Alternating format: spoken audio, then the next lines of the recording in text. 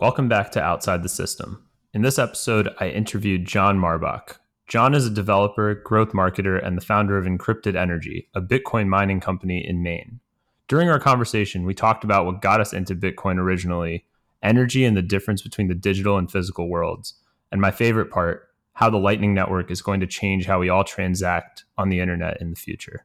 In this episode, I'm also using Fountain's new episode split feature for the first time. So any sats you send to Outside the System for this particular episode will be shared with John.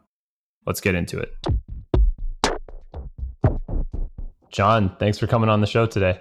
Thanks for having me, Neil. I'm glad to be here.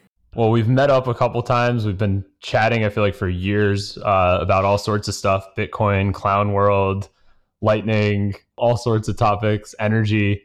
So really excited to have you on. Obviously, big fan of the stuff that you've talked about and companies that you've built. So want to get into all of that. Maybe the best place to start is actually just kind of how you got into this whole world, like what your background is, how you started building companies and sort of the Bitcoin ecosystem. And yeah, maybe we'll go from there. Yeah, for sure. So my story really starts back when I was in high school. I was just interested to learn how to make money online on the internet. Instead of getting a normal, typical type of high school job in the summer. That led me into the world of internet marketing, and I worked for an affiliate marketing company one of my summers in high school.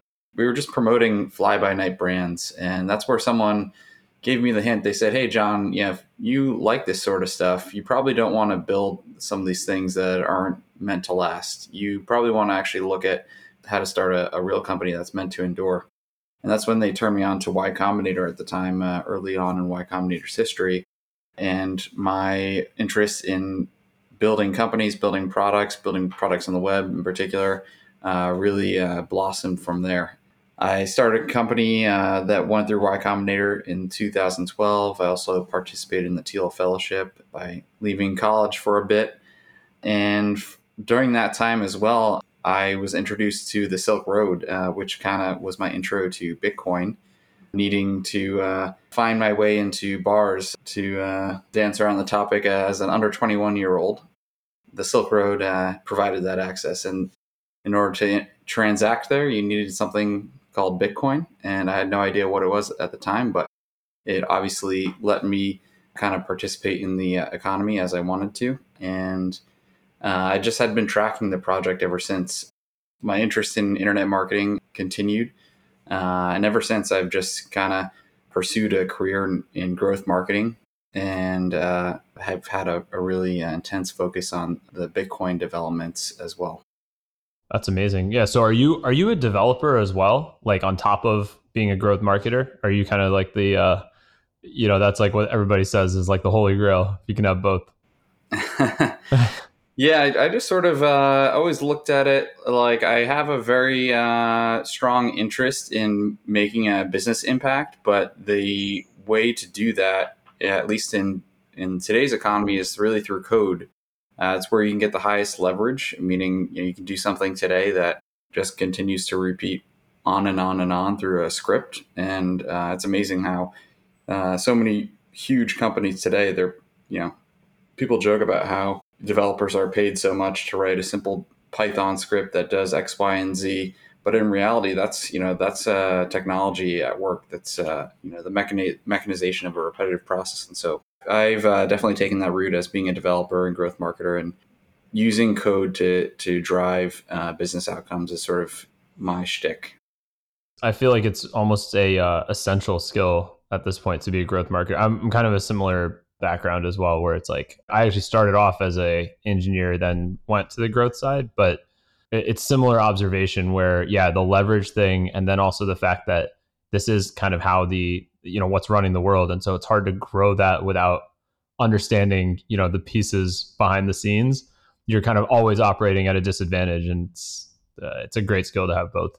One thing I wanted to dig into when you're mentioning the background that I didn't know, so Silk Road was your introduction to it. Was that like, what time period was that? Was that like around a few years after the financial crisis, like 2012, 2013? Like at what point was this in sort of the Bitcoin development? Yeah, this was 2012. So it was after the first pump or the first hype cycle bull run. Bitcoin had crashed down to around $10 or $9, and I needed X number of Bitcoin to purchase my ID, and so I did that several times, and I didn't think too much of it. Again, I just sort of it was kind of like this insane process looking back. Basically, in order to buy Bitcoin, you would go to one of the exchange websites. They would say, "Hey, all right, how much Bitcoin do you want in US dollars?" You would agree, and then you would actually just wire money to their bank account directly and just kind of hope and pray that they would send you Bitcoin in return, which is totally different than how it works today. Oh yeah, I mean now we have so many other tools. I actually learned about it at a very similar time. But I kind of came at it from a different angle. Like I had learned about the whole like Ron Paul movement in 2012, and I knew all about Bitcoin through that movement and never bought one at that time because of how sketchy the buying process was. It was like, hey, you can wire somebody some money on the internet and hope and pray that they transfer you this this digital token, basically. That at the time it was like I didn't know enough about it to really understand the underlying mechanics, and I was like, you know what, even if this is like $50, like I was a college student at the time, and I'm like, I'd rather not lose my $50 to some scammer on the internet. Yeah, but now I think back, I like probably just drank with those $50. So it's like, what would have been better? But that's interesting. I feel like a lot of people find out about it through a couple different ways. And your method, it's kind of interesting because you were actually using it as a currency, as a tool, essentially, not as a speculation mechanism.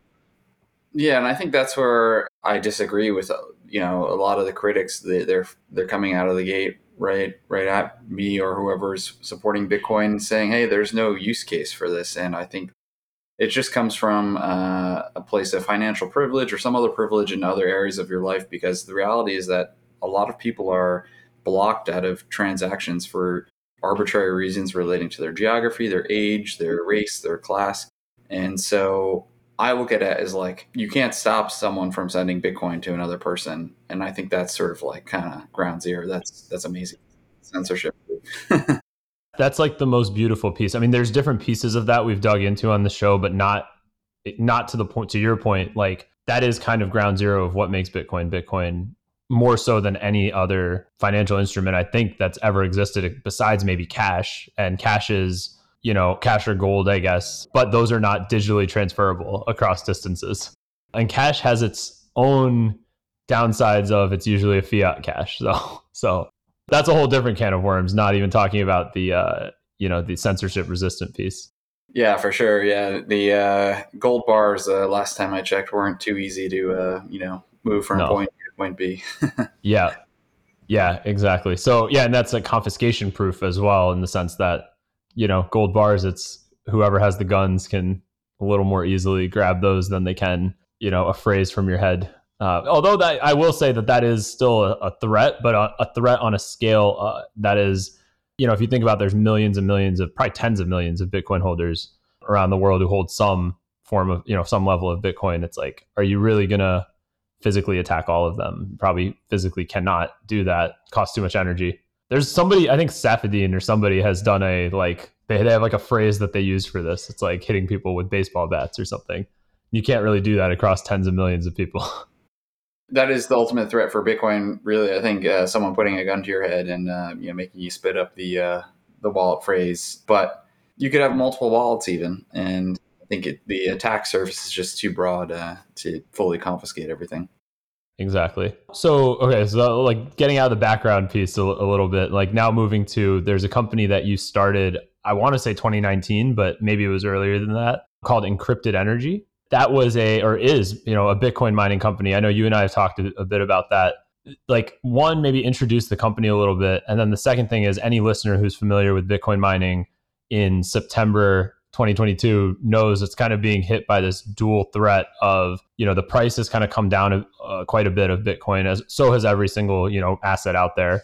But then combine that with the cost of energy worldwide, less so in America, but it definitely has gone up in America as well. Cost of energy has risen, and energy is a key input of Bitcoin mining. So with that bit of background, maybe introduce encrypted energy a bit. And yeah, like how are you dealing with those kind of challenges and headwinds these days? Yeah, so along my journey, I had done some growth marketing at DigitalOcean, a cloud computing company. And through that experience, being in their data centers, of course, everyone's heard the term cloud and whatnot, but seeing it firsthand is a different kind of brings everything to life. And through that, I was able to kind of gain the confidence to say, hey, I could build my own data center if I really wanted to as well. And that's where the whole Bitcoin mining thing came in. I said, hey, I know about Bitcoin mining. Well, Bitcoin's already kind of obtruse. Bitcoin mining, like very few people are scratching the surface on that globally. And so I said, all right, I know how to build a data center. I know a little bit about Bitcoin. Why don't I try to combine these two interests and give it a go myself? And so yeah, I bought a house in northern Maine just to kind of test out my hypothesis and named the company Encrypted Energy and just kind of kickstarted from there. Unfortunately, I think over the last year, things were looking really positive a year ago, as pretty much any asset was, meaning that the arbitrage on the price of electricity compared to the price of Bitcoin, it just seemed like basically a money printer, and it was for a limited amount of time. But to your point, Neil, yeah, there's kind of this double threat right now to the whole mining industry, which is global energy prices are rising and the price of Bitcoin is way down. So only the most efficient miners are going to survive this kind of down run for however long it lasts. And it's very challenging. I think we'll see a lot of people closing up shop. Yeah, and I think, I mean, maybe let's take even a step back further and like talk about why there's a so one, how energy plays a role in Bitcoin mining, because I think that's maybe potentially obvious to us, but not necessarily everyone listening. And then sort of how the output, so the Bitcoin price, impacts how a miner operates and the miner's margins. So maybe even just introducing Bitcoin mining would be a really good place to start here, because I think once it clicks for somebody that this is sort of how it works, then they see this dual threat and they're like, oh wow, this is actually not just really a problem for companies that have gone into Bitcoin mining, but also potentially from an ecosystem standpoint. And the goal of this show, one of the goals at least, is to inspire more people to build in sort of outside of the traditional system. And my hope is, you make the problems more easy to understand for people, and they will hopefully go build solutions. So that's maybe taking a step back and elaborating on the problem might inspire some people. Yeah. So with Bitcoin mining in particular, Bitcoin is decentralized, first of all. So there's no central database. By comparison, if you bank with a retail bank, let's say Bank of America or Wells Fargo, they maintain a central database that is a ledger of all the transactions for their customers and also between banks. With Bitcoin, it's decentralized, so the database is not owned by any one person. Instead, it's owned by each participant on the network has a fully, in order to participate with Bitcoin, you have to have a fully up to date node, is what they're called. And mining is really competing to verify the next set of transactions that will be added to the decentralized database, aka Bitcoin's blockchain. About every 10 minutes, there's a new Bitcoin block mined, and miners are competing around the world. Geography is completely independent of Bitcoin mining. They're competing to produce the next block that contains new transactions that have been added to the network in the last 10 minutes or so. The computers needed to produce the next block at this point have become so specialized that today we call them Bitcoin mining machines. It's the equivalent of if you had a laptop, a MacBook, or a ThinkPad that had almost no storage and RAM, but just like went souped up on the CPU to produce as much work as possible. And so Bitcoin miner is producing computational hashes that try to prove the next block. And that's called the proof of work. When the miner guesses the next hash correctly, that's the proof of work known in Bitcoin world. And just to run these machines requires a massive amount of electricity. The top of market machine uses 3.2 kilowatts an hour. That's about as much electricity a typical house in the US uses in a whole day. That's just one machine. Bitcoin mining facility probably has how many machines would you say? I mean, maybe there's not a typical, but like what did you guys run? Yeah, so we are It just working off kind of a normal residential transformer. A typical U.S. house has a 25 or 50 kW transformer, and with that power, to an average listener out there, you could probably run between 8 and 16. Let's call it between 10 and 20 Bitcoin mining machines, depending on the transformer that's connected to your house. And I think one of the biggest takeaways from all this is I grew up, just taking electricity for granted. You want power, you plug it in the wall, and you're good. Once you need an industrial load of electricity, you start seeing the physical limits of the world that we operate in. Yeah, I think that's been like underappreciated among people in tech like us who've kind of grown up in tech. And you just kind of assume there's like this difference in the world of like atoms and bits. I'm not obviously the first person to talk about this, but it's, the in the digital world, right? There's a lot of things which are kind of infinite that you can take for granted and, well, effectively infinite. Maybe they're not truly infinite. But in the physical world, there are so many constraints, like, to your point about electricity. Probably there's things around like cooling. I know you and I have had an interesting conversation in the past about why, you set up shop in Maine versus somewhere else because Bitcoin, miners heat up. And then that's a whole nother concern. But these are things which, if you're just running code, you might not, you don't have to think about because you have a sort of sandbox environment almost to operate in versus, in real life, planet Earth has its own constraints that you have to live with. But yeah, you're so right. Like, yeah, these are, when we think about electricity, we just think about it being, limitless. Like, yeah, I need to charge my phone or I need to turn on this TV or computer or whatever. It's just there. But when you start talking about larger scales, I mean, even just something as simple as a transformer, I mean, that's kind of your peak, right, of what you're able to pull into that house. So you need a different type of, you need to increase, you probably need like a commercial facility or industrial facility to go beyond that 10 to 20 machines level.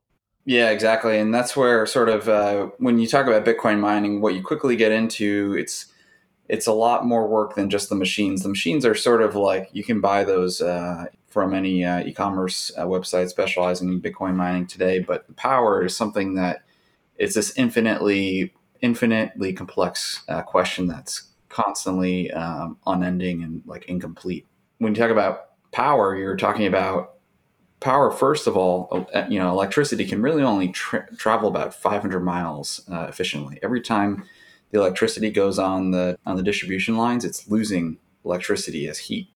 Likewise with the transmission line. So the transmission line, taking it from the source. So in the Northeast, let's say in a place like Maine, they rely on a lot of hydro coming from Canada or natural gas or biomass, aka wood chips.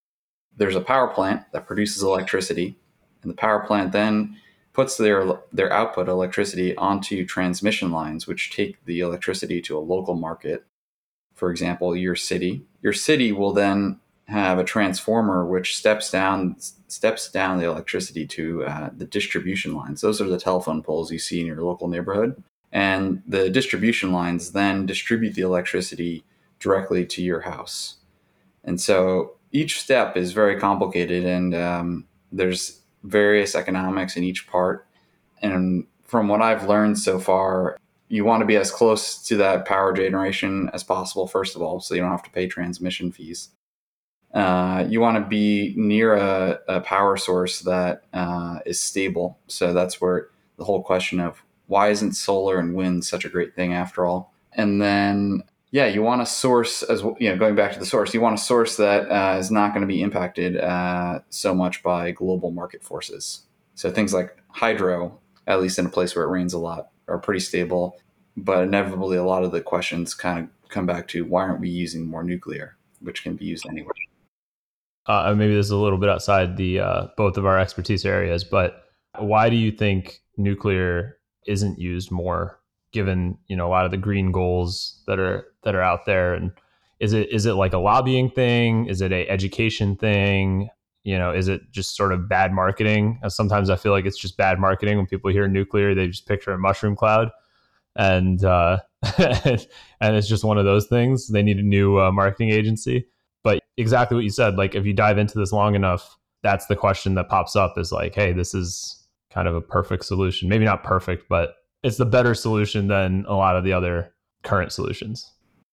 Yeah, nuclear does need a little bit of water for cooling, but still not that much. Yeah, I think the problem is it's just political support. And I think that's where anyone who kind of comes at world issues from the perspective of, I'm not interested in politics, it doesn't matter, it doesn't have a big influence, I think that they're wrong because just one issue like nuclear, it doesn't have, it would need bipartisan support in any geography, whether on the federal, municipal, or local level to actually see movement. And we just don't see any like advocacy groups actually succeeding. In fact, it's the opposite. The opposition is succeeding in shutting nuclear down. And so I think, yeah, it's a marketing problem. And I think what is kind of optimistic, though, is the nuclear on a more local level. So the city of Boise, Idaho, actually, they've approved a modular nuclear reactor, which it's really designed to power just like the immediate city of Boise rather than kind of like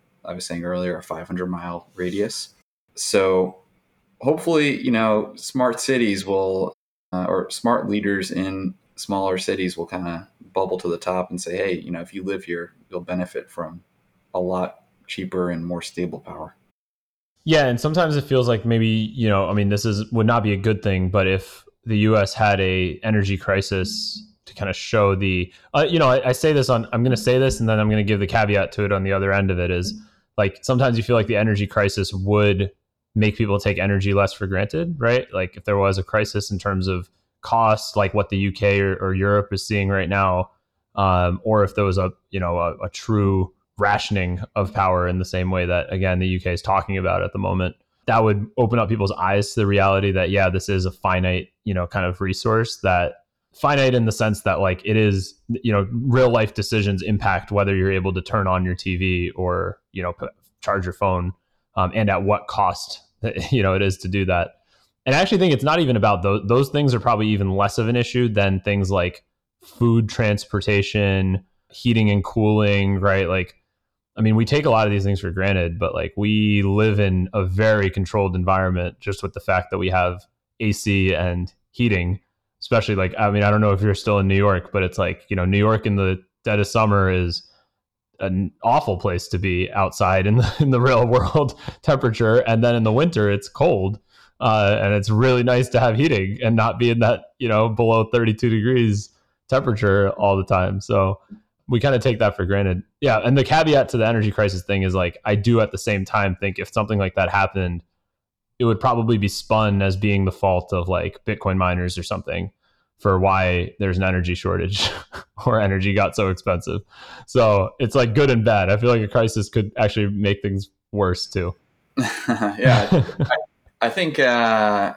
I mean, we're seeing it, yeah, sort of in local geographies today. Like in California, there are shortages, and Texas has had its fair share of issues, but has been friendly with the Bitcoin miners to, get their help. Yeah, I think it's complicated. I think energy, kind of going back to the physical limits, it's like every 500-mile, area has its own set of limitations and supply and demand issues. So, I mean, even like Florida today, with the Hurricane Ian, the people in Fort Myers or Cape Coral, whatever, they could be, out of power for weeks. And that's sort of where it makes you realize like, hey, like this is electricity. We can't just take it for granted. We need to invest consistently into our infrastructure and focus on the solutions that are, actually reliable and affordable.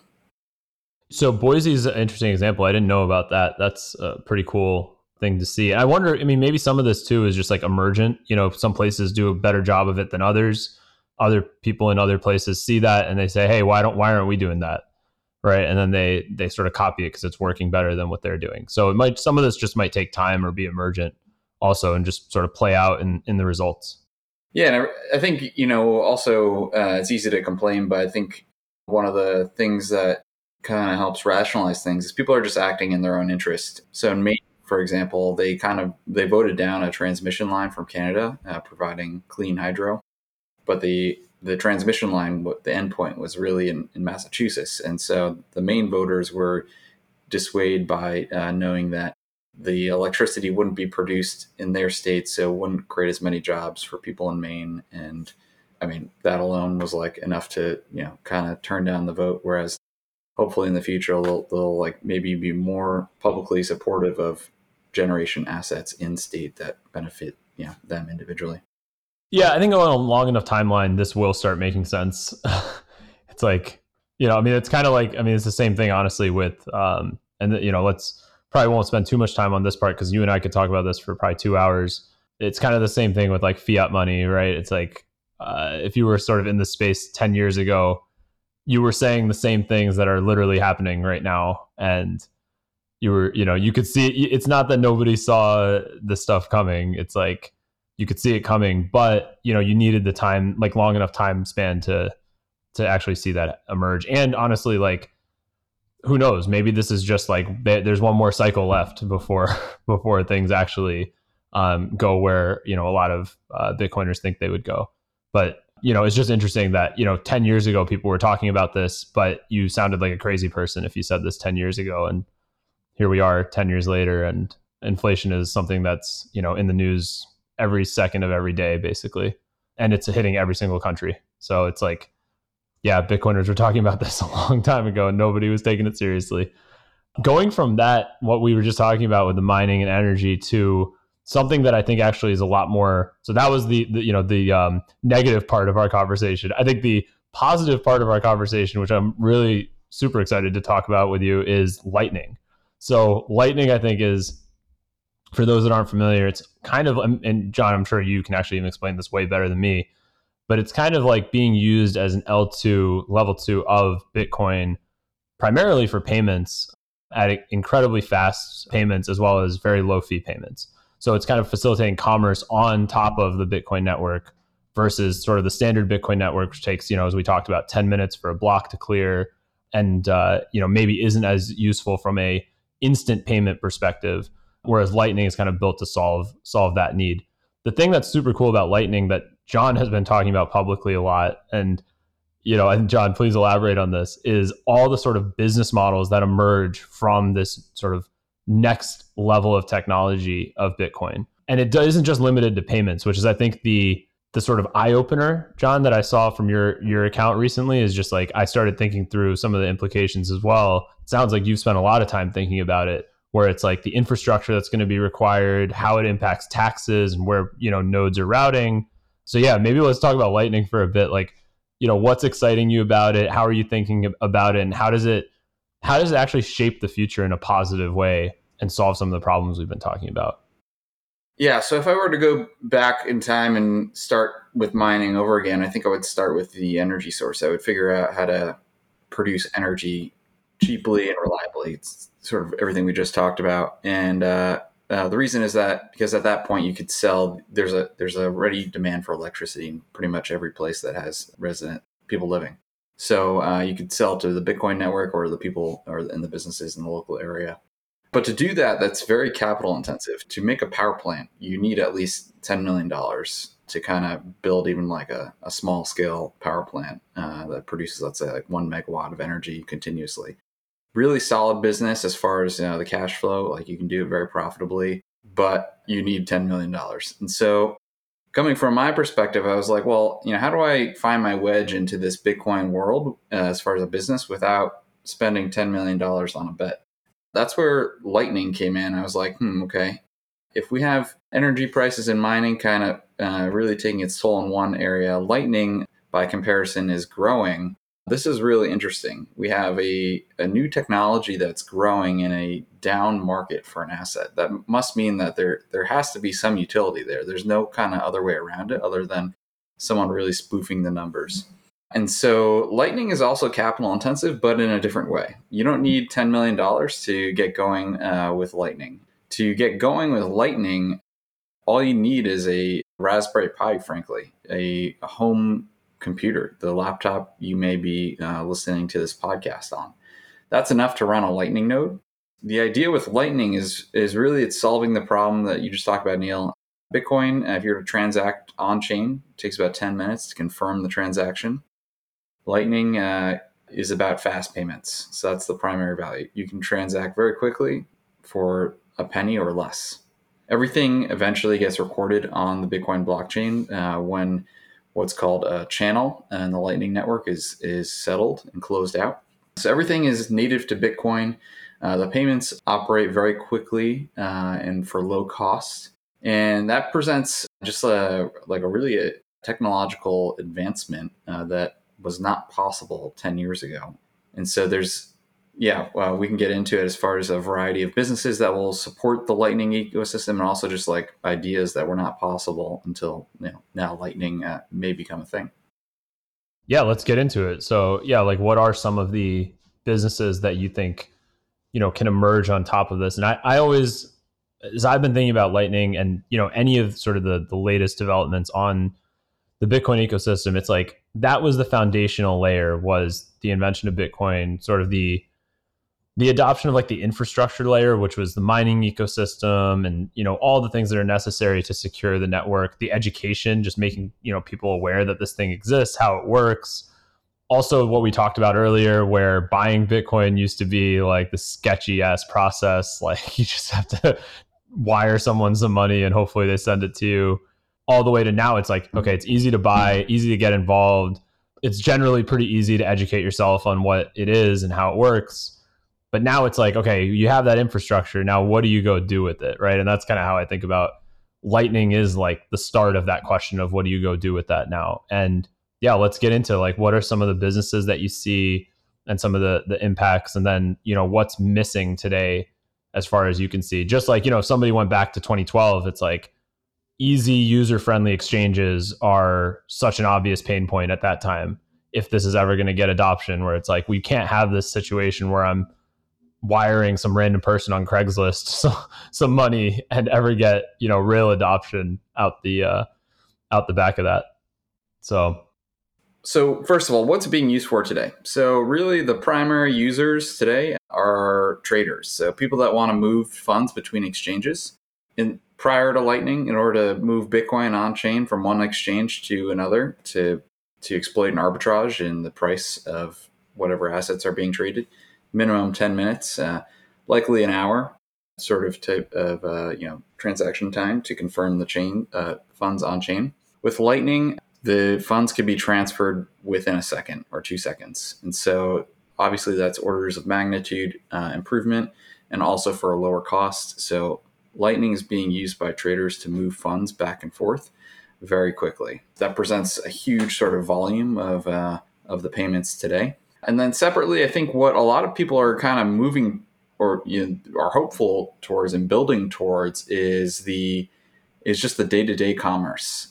So, when you're on El Zante in El Salvador and you're wanting to interact with the coffee shop, the typical example of how any monetary system works, the question is like, how does that coffee vendor actually set up on Lightning? It's complicated today. So there's obvious businesses to be built to be, let's say, the Shopify of mom and pop stores, brick and mortar stores, provide that Square point of sale type of system. And then there's a separate type of business, which is a routing node, which is facilitating liquidity between merchants and payees in the network. And that's where a lot of my focus has been as of late, simply because there's a lot of opportunity to automate some of the repetitive tasks in there and just also get a better understanding of what is actually happening in this network, because it's really difficult coming as a new person to understand like how payments are actually moving and who are the right nodes to actually interact with. to your point about the Shopify for Lightning example, I was at a farmer's market in New York like a few weeks ago, and I noticed every single booth or table that was set up was charging extra money for credit card transactions, or they were giving a discount for cash. They were, the same thing. Net, it comes out to the same thing. That's because their margins, I'm sure, are getting squeezed. They don't want to have, if you pay with credit card, they're not going to see the money in their bank account for several days. It takes some time to settle. And the advantage of just getting cash is you get the money right now and don't have to pay that credit card fee. My thought immediately went to like, why isn't every single vendor here accepting Lightning? Like I would letting people pay with Lightning. I would pay with Lightning to every single one that was, accepting it. And they don't have to pay much in terms of transaction fees. They could settle very, very quickly into their account. I think its education piece is one thing that's missing. Another thing that's missing is sort of the easy, to your point about the Shopify thing, like Shopify sort of made it very easy for anybody to just start an e-commerce store. And I think like that equivalent company in the Lightning space, as far as I know, doesn't exist yet. I could be completely wrong about that, but it's like they need almost like the Square of Lightning that's going to just make this, super simple, whether that's hardware plus, and it's probably going to be a hardware plus software thing, or, I mean, I don't even think they need a special piece of hardware, but just need essentially QR codes to make it work. Yeah, it has to work really well and be user friendly and be able to onboard merchants and let them exchange back into fiat if they want really quickly.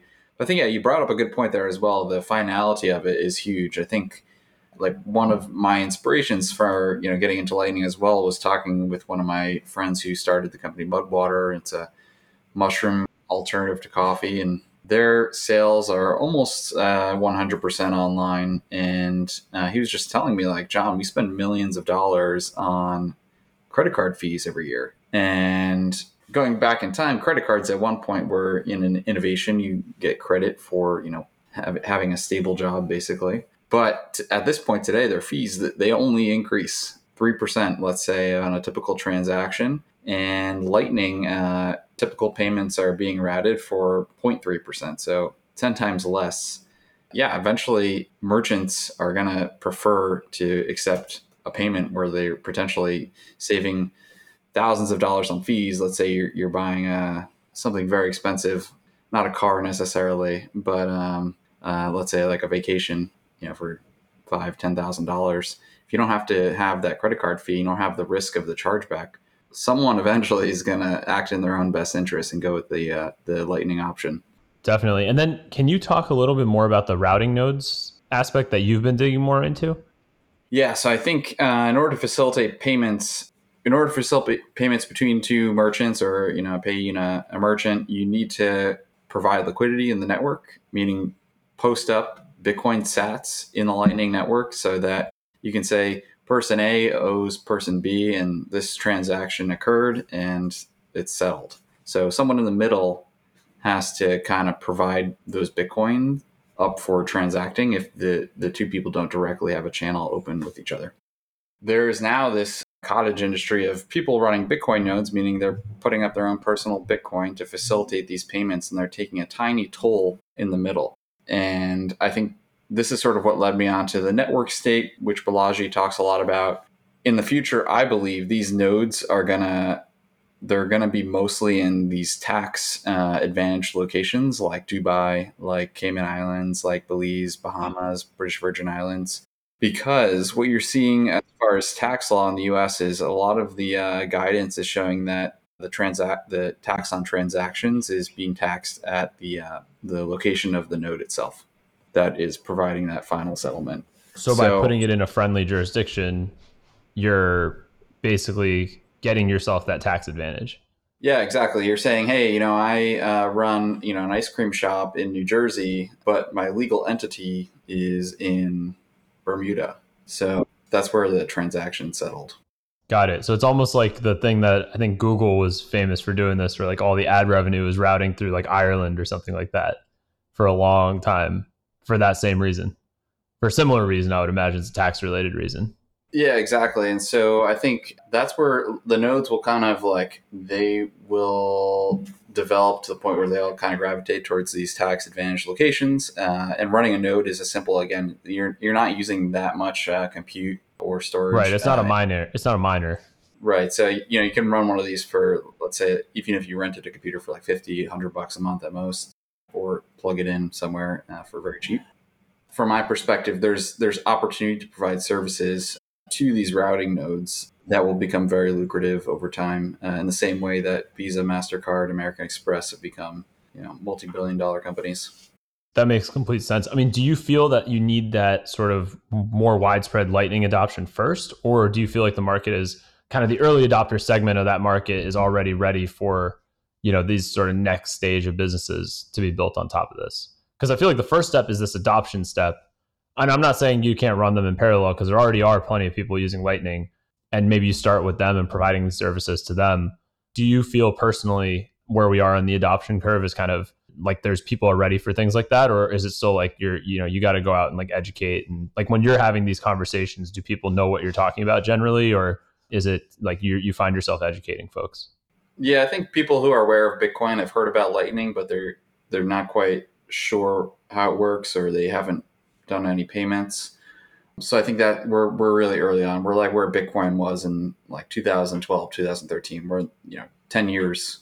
We're in the early days of Lightning, and so Lightning Labs is the company that has developed Lightning, or at least this LND software that runs on the Lightning network. And so they're sort of like one of the leaders. Strike, you've heard about many times in the Bitcoin. They just raised a huge round too, Series B, I think, round. Right. So they're famous for saying like, hey, like in order to do cross-border transactions as far as bank wires that will take days, it's super frustrating. We're just going to open up bank accounts in a bunch of different countries, and so we'll transact between those countries by using Lightning. And so they're making remittances a lot faster. They also just opened up an API so that potentially someone could build that Square point of sale using their node, where they provide all the liquidity and just facilitate the invoices. And then Voltage is a infrastructure company that I've been tracking very closely. That's providing those nodes as a service, just out of the typical Google Cloud data centers so far. But they're also getting into metrics, which I think is sort of one of the more unexplored and bigger opportunities available. So yeah, I think we're early on. I think it remains to be seen like what is going to be like sort of that Coinbase, where Coinbase provided a web-based Bitcoin wallet that kind of really helped the trajectory grow. And I think it's going to come down to people's own incentives when they say, hey, I can earn 3, 4, 5%, 10% yield on my Bitcoin with no counterparty risk. Why would I invest in a bond with a company that could go under if I could do Bitcoin? Yeah, absolutely. Yeah, and I think that sort of understanding is starting to become more apparent because I feel like when you were telling people about this, when every asset was going up, it was like, well, why would I not put it, into this asset that's growing at 20% a year, 30% a year, whatever. Or, the again, this is a topic, probably it's a whole separate podcast between us, but into some shitcoin that gives you 40% APY, but then loses, 80% of its value. People didn't see that when everything was going up, right? Because you don't think about those risks. And I think this sort of past 3 months, or probably 3 months, 3 quarters that everybody has lived through on the investing side, it's like, yeah, things don't always go up all the time. So thinking about counterparty risk and what you're actually buying makes a huge difference. But that's one complaint I do hear sometimes about Bitcoin, to your point, is, well, these other coins, I can earn a lot of yield by staking it, and I can't do that with Bitcoin. And so, yeah, you're right. Like as these use cases start becoming easier to use, you'll probably get that'll probably increase adoption as well. What about like use cases that are, and this is related to what I do even on this podcast. So we use Fountain for tipping, and we don't really monetize the podcast any other way. So Fountain is basically like a decentralized way for people to support their favorite podcasters over Lightning. And so basically you can either tip your favorite podcasters with something called a boost, or you can stream them value for every minute that you listen to the podcast.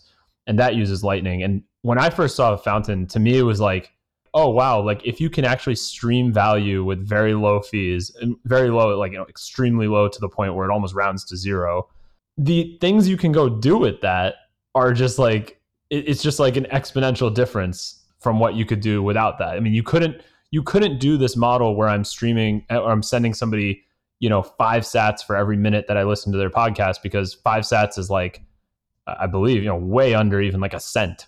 You just can't do that with a credit card or like ACH or anything like that. It just isn't even possible. So it's interesting, like the use cases, whether that's even like, what are those called? Like microtransactions for unlocking like articles. What are some of the other sort of second order use cases that this sort of payments technology could enable, or you're already seeing in terms of other projects people are working on that maybe aren't as mainstream as Fountain, but maybe there's some other things that people have started or tried recently that are sort of second order innovation on top of Lightning? Yeah, I think a lot of it is just kind of typical consumer things like, pay for your time, pay to get access to my email inbox. Yeah, kind of unlocking things there. I mean, the average credit card transaction is about 60 US dollars. So you can see there that Lightning will likely win just because it will enable a lot of these digital transactions to occur at the lower end. I'm not exactly sure what will be the key use cases to unlock on the consumer level, but I do know like it's just going to invert a lot of things. So today, for example, if some payroll providers they provide the opportunity to get like your payroll 2 weeks in advance in exchange for paying, let's say, 1 to 2% of whatever your earnings are. Lightning will invert that. It will say like, hey, like you want to wait 2 weeks to get your payroll, like you can earn a bonus of 2% because we can guarantee that this liquidity is going to help the network facilitate X number of payments in between, and you can get paid more. That's really interesting. Yeah, so you can do both. It'll flow both ways, not just pay us and you will give you the extra liquidity or the liquidity faster. Just kind of like if you cash out from Venmo or something, right? It's like if you want to wait 3 to 5 days, it's free. If you want your money instantly, it's like 3% or whatever they charge. You're saying you could potentially invert that as like, hey, you want your money slower, we will pay you to do that. We'll pay more, yeah. Yeah. Like just keep it there like for a little bit longer. We're earning money on it, yeah. So I think there's going to be a lot of things like that. It really will probably most likely start with some higher end purchases that really kind of tip the adoption spear, where the credit card fees are just like absolutely, eating the lunch of some vendor. Let's say like at a jewelry store or something like that. Like they were sort of some of the first people to accept Bitcoin. I could definitely see that being the case. I mean, even B2B transactions I could see. Like for example, I mean one of my businesses, we try to take everything because it's a enterprise like we sell to enterprise, so typically it's higher ticket purchases, but one of our customers is paying us monthly and it was a big enough customer that it made sense to kind of carve out a special case for them. Normally we require it's like annualized, but and it's just a single ACH payment that we sort of require them to do. But this one customer, they wanted to pay by credit card. That was like a deal breaker for them to not be able to pay by credit card, and they wanted to pay monthly. It was a big enough customer that it made sense to do it. But every time they pay, it's a 3K a month transaction. And every time they pay, it's $90 of fees that I pay every single time. And it's like, it feels so dumb. It's like, why am I like, I'm paying them, I'm getting $90 less every single month than I would literally just for this payment to go through. But, sometimes you just have to eat it. But I would gladly rather give them a $45 a month discount to just pay me with Lightning. It's just, I would let them pay less and I would take a little less and, not have to pay the credit card company. Yeah, exactly. I have a renter at my house in Maine as well, and they insisted paying over check in the U.S. mail and everything. And I think my next step is like, hey, like I'll just save myself the headache, save you the trip to the post office if you just get a discount by installing this app on your phone. Yeah, I have a question though. How, like, so for example, like this sort of seems like an obvious next step on top of this infrastructure is like how well designed or is there a well designed app that kind of works with businesses on the accounting side of this? Because there's probably we made this payment, let's say we paid, 1 Bitcoin, for example, for this service. That price changes all the time and you have to report your earnings in dollars. So you kind of need to record that transaction with the current Bitcoin price at that time, at that moment in time, right? Is you almost need like an extra layer of accounting software. Is anyone working on that, or is that being built into existing accounting software? Or like, how is that ecosystem? As far as, I mean, if you don't know, that's fine too. Maybe it's an opportunity for somebody to build. I think it's an opportunity. I think accounting is a huge opportunity. The infrastructure for the nodes, authorization of the nodes, sort of like how you have some of these identity management companies today. Same thing with like access to your nodes in the future, metrics, understanding what's happening in the network in your node. There's a lot of opportunity. Yeah, and the sort of the Shopify thing.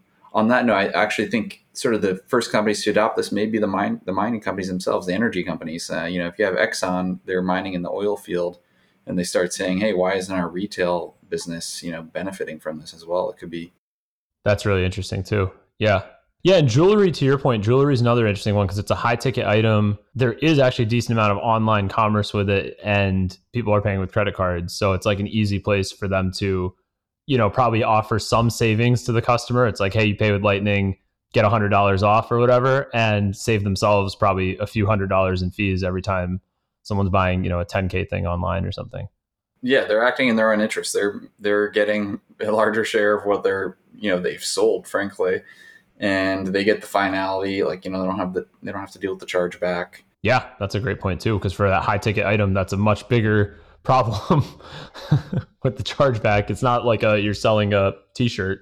I mean, if you believe that people over time, act selfishly in their own interests, I think it's sort of a no-brainer. Like, and it remains to be seen who are going to be the most forward-thinking and early adopting folks. But it's already happening at the trading level.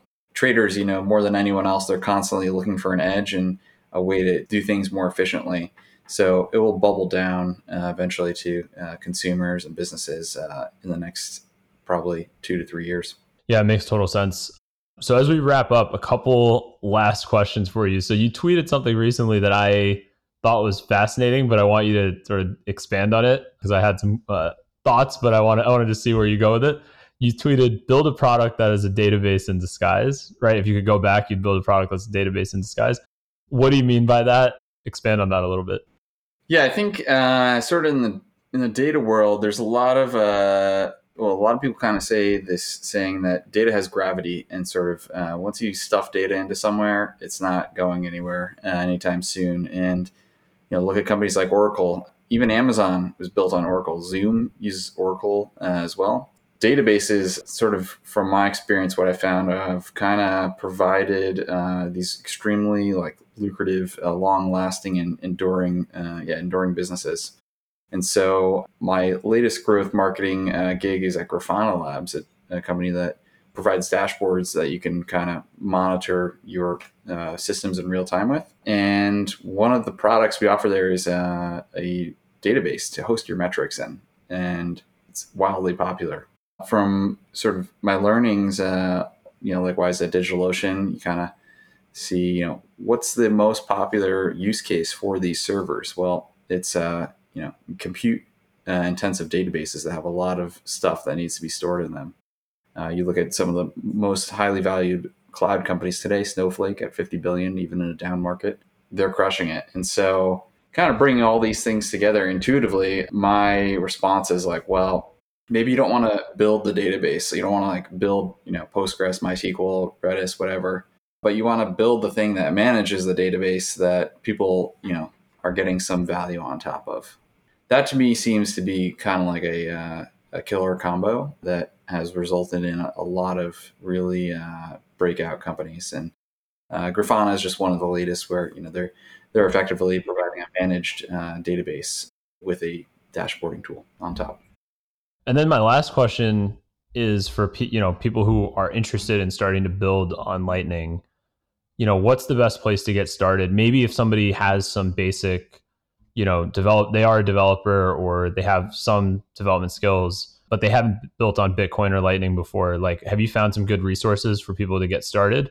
Or is it, are you just sort of looking on GitHub and seeing some awesome repos people have built? Or is there a book that you found or a course or YouTube video? What are just some resources for somebody looking to get started? First of all, the last opportunity for businesses is education. If you build something that helps people do things with Lightning, you'll have a good business. So the enablement component. And then separately, I think Umbrel is sort of a great way to kind of plug and play. You plug the Umbrel in. That's what I have. That's what my node is, Umbrel. They'll make a lot of the setup pretty easy. Aside from that, I think there's a course at MIT on YouTube that provides sort of an overview of how Lightning works. And then, I think it's sort of like kind of the typical like Google search, Reddit, how to set up a Bitcoin node, Lightning node, GitHub, like, quick steps to send a payment using your node, that type of thing. And unfortunately, it's not super organized right now, but that presents opportunities to builders to, provide that service and make things a little bit easier for the people to follow. That's a great opportunity, actually. Yeah, for that sort of enablement layer to get people to be able to build. I almost find that's like a force multiplier in a way. And that's something that I think Ethereum and some of the other sort of crypto ecosystems have actually done much better than Bitcoin. And part of that's they're much more centralized. So that there's a bigger incentive to do that.